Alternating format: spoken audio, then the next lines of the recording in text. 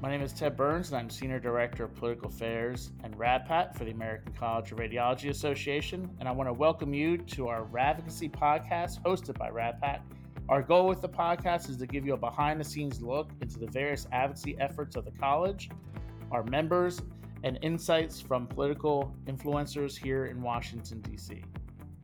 Hello, today I'm honored to have with us Congresswoman Lori Trahan, a member of the House Energy and Commerce Committee. And welcome. It's been a while since we've talked. We talk on and off as we see each other in DC, but we're really excited to have you join our podcast today. Yeah, I'm thrilled to be here. Thanks for having me, Ted. Sure. So if you could tell us a little bit about yourself. You have a pretty unique background, but before we get into that as it relates to Capitol Hill, and I don't want to bury the lead, so I'll just say that. Tell us a little bit about your background, where you grew up, where you went to school, and then kind of how you made your way to DC, and then we'll get into your background on the Hill. Sure. So I think my family story is one that I think a lot of folks in Massachusetts, especially, families in the Merrimack Valley where I grew up, understand. My grandparents were immigrants. My grandmother came from Brazil. My grandfather was from Portugal. And like so many, they came to the United States in search of a better life. And like a lot of immigrants at that time, they settled down in a mill city along the Merrimack River in Lowell, and they got to work. My grandmother was a mill girl. In one of the textile mills in Lowell, my grandfather was a carpenter. And like a lot of first generation Americans, my parents took a similar path. My dad was a union iron worker. My mom juggled, multiple part-time minimum wage jobs while supporting my three sisters and me. We grew up in a small house, so small that I often had to, fight my sisters to get into the bathroom since all four of us just shared the one that we had. And, our family, we worked for everything we had. I'd wake up before the sun came up and I delivered the newspaper to help my father pack his lunch before he went off to work. And, my parents always impressed upon us education and hard work. Those were two things that we had control over and that we needed to maximize. So, it's interesting, I knew I wanted to go to Georgetown when I was in the 8th grade, but, my family had a pretty sober perspective about the chances of my going to a school like that, because it just wasn't something we could afford. I did get lucky. I was a decent athlete in high school and, able to get an athletic scholarship to go to that school. And that changed the trajectory of my life, which is why now as a representative, I view a lot of what I, do and fight for through that lived experience, and how I wouldn't have had a lot of options if it wasn't for, going to college, using sports to get me to college, working for everything that we have. And I just think there are a lot of folks in my district, across Massachusetts, across the country that are in a similar spot. And it's really important that you have representatives who kind of understand that feeling of living paycheck to paycheck and getting, opportunity and the ability to seize on that opportunity to create a better life for them and their family. And that's one that, I lived, I know it. I know that there are a lot of people who I represent who are doing just that. So why Georgetown? Why was that like the school? Yeah, so I thought I was going to be a diplomat. I was going to be in the Foreign Service Officer Corps. Not only did I know I wanted to go to Georgetown, which was situated in Washington D.C., a city I fell in love with, and I wanted to be a diplomat. And so going there, I had my sights set on that very early on. Now, I'm not a diplomat. So what happened, I guess, is the obvious question. When I was finishing up at Georgetown, we found out that my dad had multiple sclerosis. And I think my family was going to need a lot of help, was kind of what was going through, sort of my mind. So after graduation, instead of joining the Foreign Service, I moved home to help my mom and dad. And, costs were a big concern at that time, but also the unpredictability of a, disease like MS. I just didn't know, how that was going to impact my family. Look, my dad, fortunately, he had a great insurance through his union, but MS drugs are expensive. It was brutal going through, medication after medication without seeing much benefit for my dad. That experience the difficult conversations that my family had about affording his medicine really shaped my view on the need to make prescription drugs and healthcare in general more affordable and more accessible. Because look, if it wasn't for the benefits negotiated by the union that my dad belonged to, which was the iron workers, I don't really know what my family would have done. There are so many families who are living, just one hospital visit or one diagnosis away from financial ruin, and so that was pretty impactful at a experience at a very impressionable age. Well, so you go to Georgetown, and in case anyone's wondering, your athletic prowess is volleyball. And so you go to the Hill, or you somehow get into the Hill, and it's not totally uncommon, but it's also not super common either. I mean, there's maybe a handful that I can think of right off the top of my head, but you were actually a Hill staffer, now turn member of Congress. And so kind of talk about that journey, and you knew what you were getting into. Oftentimes we'll meet candidates with RADPAC, and I'll look at the candidate and say, okay, you want to come in here and you want to do all these things and you're going to change the world. And I said, you have no idea what you're getting yourself into, but you did, and you still decided to go for it. Obviously the better part of the work on the Hill outweighed the frustrations that we all have sometimes with things on the Hill and the way it works. Talk a little bit about your decision to do that and kind of the process. And then I want to get a little bit more into Congressman Meehan too, because that's kind of a unique situation. Yeah, certainly.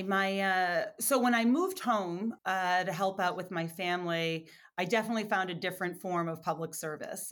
Working for my hometown Congressman Marty Meehan, started out as scheduler, eventually worked my way up to become his chief of staff. It was incredibly rewarding. I was able to have a hand in so many different initiatives, both on the policy side, but also, and what often doesn't get talked about, is on the constituent service side. Certainly was able to build, critical contacts with organizations that were focused on making my hometown of Lowell and those surrounding communities better. And so I really loved that form of service. It didn't make me at all regret the fact that I wasn't, far away, negotiating peace treaties, because the work was really rewarding and it was so impactful on individual people's lives and on communities. So I worked for a fair amount of time for him, and it was a great experience. And you asked the question, even knowing that, still running. I didn't have myself running for office, even after working in a congressional office. It really didn't cross my mind that I'd be talking with you today as a member of Congress. I honestly just wanted to build a better life for my family than I had growing up. But things changed, certainly for me.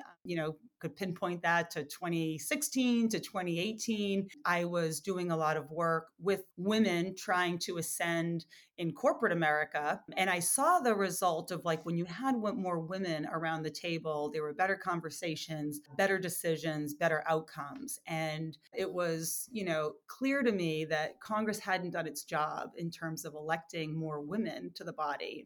Not many more were there in 2018 than when I worked there in the 90s. And I felt like that was an important shift that needed to happen in our country. And that really changed things for me. So anyway, when Nikki Tsongas, who was the Congresswoman before me, announced her retirement, which was pretty unexpected, I had this moment of clarity that I can't say I've had too many times in my life.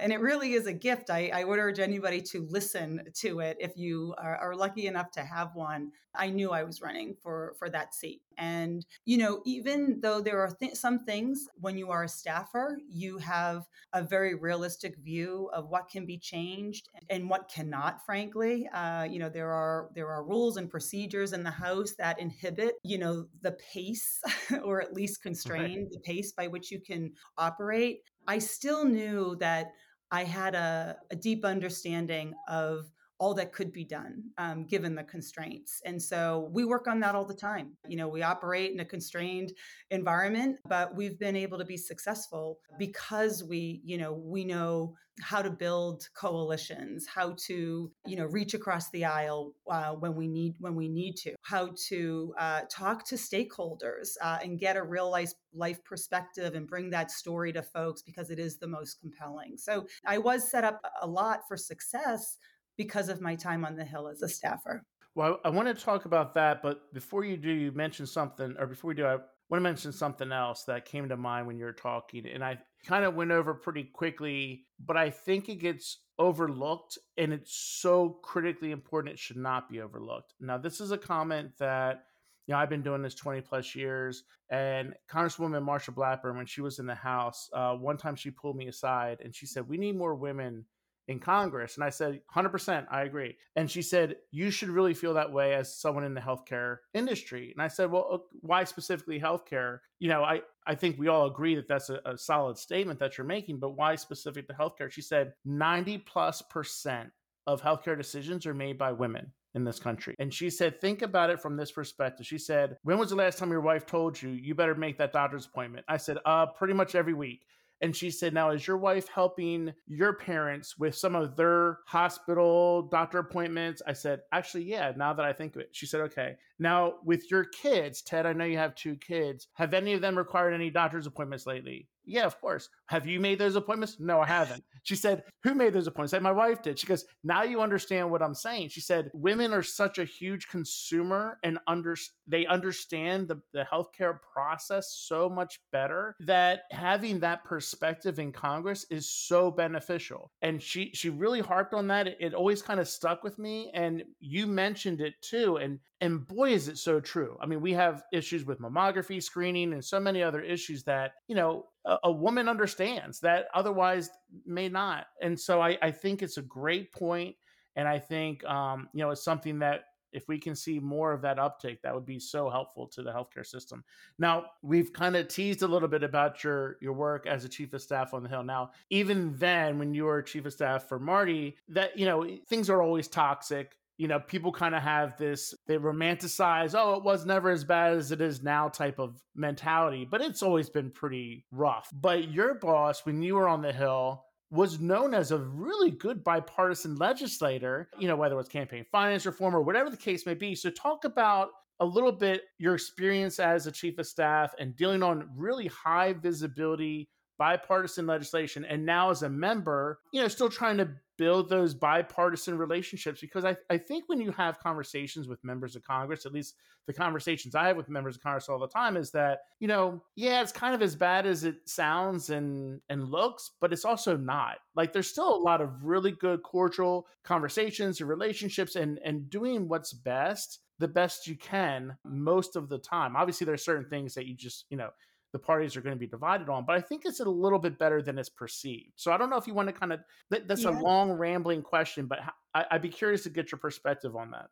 Yeah, so when I got to the Hill in 1995, Newt Gingrich also had just become speaker, and so it was an extraordinary time to work through, and one that informs how I even work today, right? Because you're right, there was so much division in the Congress, and it really was sort of the start of this huge rift between Democrats and Republicans, and yet we were able to pass bipartisan, bicameral campaign finance reform. It was like the first major reform or overhaul we had made to our campaign finance laws in decades. And so, it was, of course, that was a long battle. And many times one we didn't know if we could win. But seeing this idea become law, especially, look, Marty dedicated his life and his entire time in Congress to this issue, was truly, it was exciting. And I think that,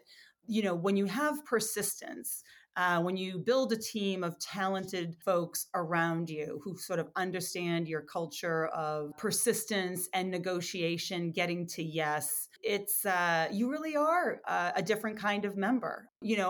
Those bipartisan efforts, they aren't dead today. You're right to point out that there are some issues that are very divisive. They're divisive, across our country, not just in the Congress. And then there are some issues that are, they fall victim to campaign politics. That can be enormously frustrating. But despite all the, the spectacle and the polarization that you see on TV, a lot of our efforts in Congress are bipartisan, including, nearly half of all the legislation that I've introduced since being here. I mean, one of my biggest accomplishments in Congress was the Medication Access and Training Expansion Act, call it the MAID Act for short.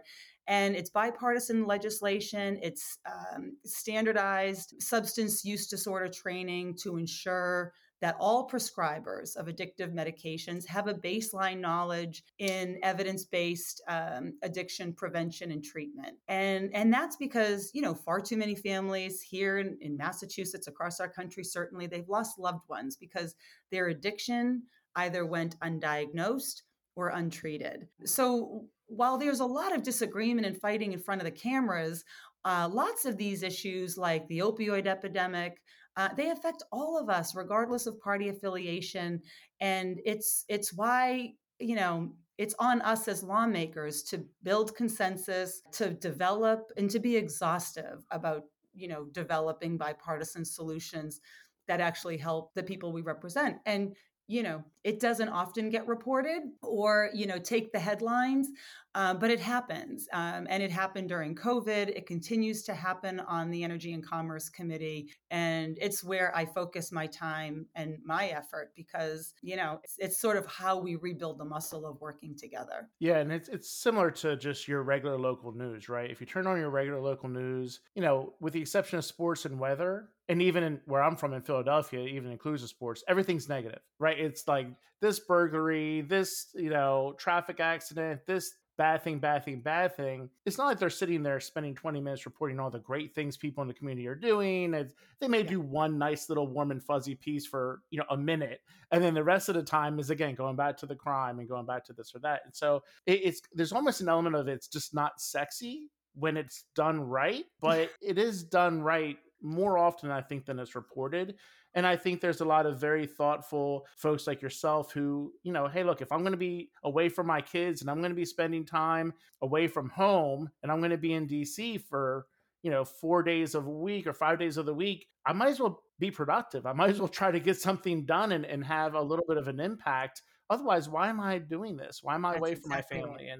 And I know I'm preaching to the choir on that. So the one thing I want to really stress in this kind of pseudo question next is how important it is, and how, I don't want to say rare, because I think most members of Congress are really trying hard to do this well. But I think you're definitely one of the exceptions in a very good way. And that is having a connection with the value. And maybe this goes back to your staffing days, but having the value towards interactions with constituents. You mentioned it earlier.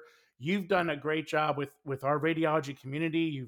You've toured a radiology practice. You've met with our radiologists when they go to Capitol Hill for our Hill Day, and just kind of talk about, again, we have a slide in all of our RADPAC presentations. I think it's like 6% of members of Congress out of the 535 have a healthcare background. So they're not all going to be very educated on healthcare because that's just not their professional background. And why it's important for our constituent membership to get involved with their legislators and educate them on what they feel and what they see every day as clinicians. But talk about your experience with that, because you've been so good to us, and I know you've been equally as good to so many other stakeholder groups on other issues and in other industries. Just talk about the value of that and how it does have some impact with how you're making decisions. Yeah. So thank you for that. I do consider that a tremendous compliment because we do have a goal in our office of being responsive and accessible, and it's for our benefit. We learn a lot when we meet with families, community groups, practitioners, and frankly, it's the best part of our job. I mean, there's just no better way to get a sense of what's happening on the ground, and how we can best serve folks that we represent than to listen and hear from them. I got to hear from Dr. Neil Madan, the president of the Massachusetts Radiological Society, on your Hill Day earlier this year, and we discussed certainly our shared priorities of making sure that we don't see cuts to Medicare and protecting patients from surprise medical bills. But then I also get to ask questions about what is it like day to day?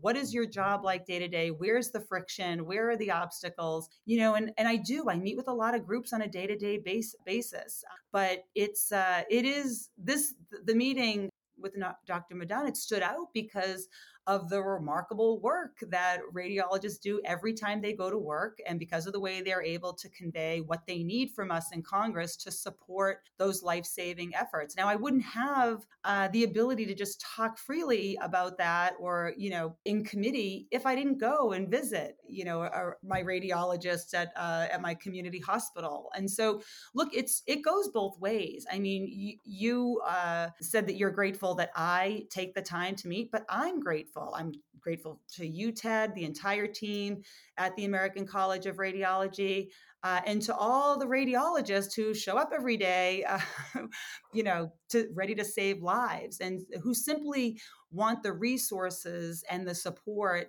that they need to continue that work at the highest possible level. So it's sometimes people don't look at Congress or Washington as being sort of a two-way exchange, right? They think that there are folks that are just in a bubble making these policy statements or writing this legislation. And for me, and I think for so many of my colleagues, we're better informed, we're better able to put pen to paper when we've had those interactions, when we've had those tours, when we've talked to people who are actually doing the work, doing the best job that they possibly can, but need more resources or less paperwork or whatever it may be. So I think it's really benefited me as a representative to have those meetings. It's going to be an interesting fall. As you know, we have some serious issues that you mentioned, a lot of them, and a lot of it hopefully will be taken care of at the end of this year, like it usually is at the end of every year. I was thinking maybe we would get into that a little bit more, but I know we're a little bit short on time, and I want to be respectful of your schedule. But the one thing I feel comfort in is knowing that wherever we are, we have a great advocate in you, and I mean that sincerely. And we need to have more legislators like you who want to be engaged, who aren't afraid to ask hard questions, and or just even ask questions at all. Yeah. Sometimes it's you look at, I said 6% of healthcare background in members of Congress. It's very intimidating for the 94% who don't have a healthcare background to say, okay, maybe if I ask this question, is that the right question to ask? And I sound silly. I'm a member of Congress. I don't sound like I know what I'm talking about, or whatever it may be. But for you to be engaged and be willing to interact with our community and so many of the other communities in the healthcare space, it means a lot. And we know that we have a champion in you, and I do appreciate that, and I mean that very, very truly. So with all that said, we always end our podcasts with what we call a little lightning round of questions. Oh. In my mind, before I ask them, I kind of have an idea of what the guests may say, but sometimes I'm very surprised. So we'll go through this pretty quickly. These are like quick replies. Favorite food? That's easy. Lobster is my favorite food. Okay. What did you think I was going to say? I figured it would be something Northeastern.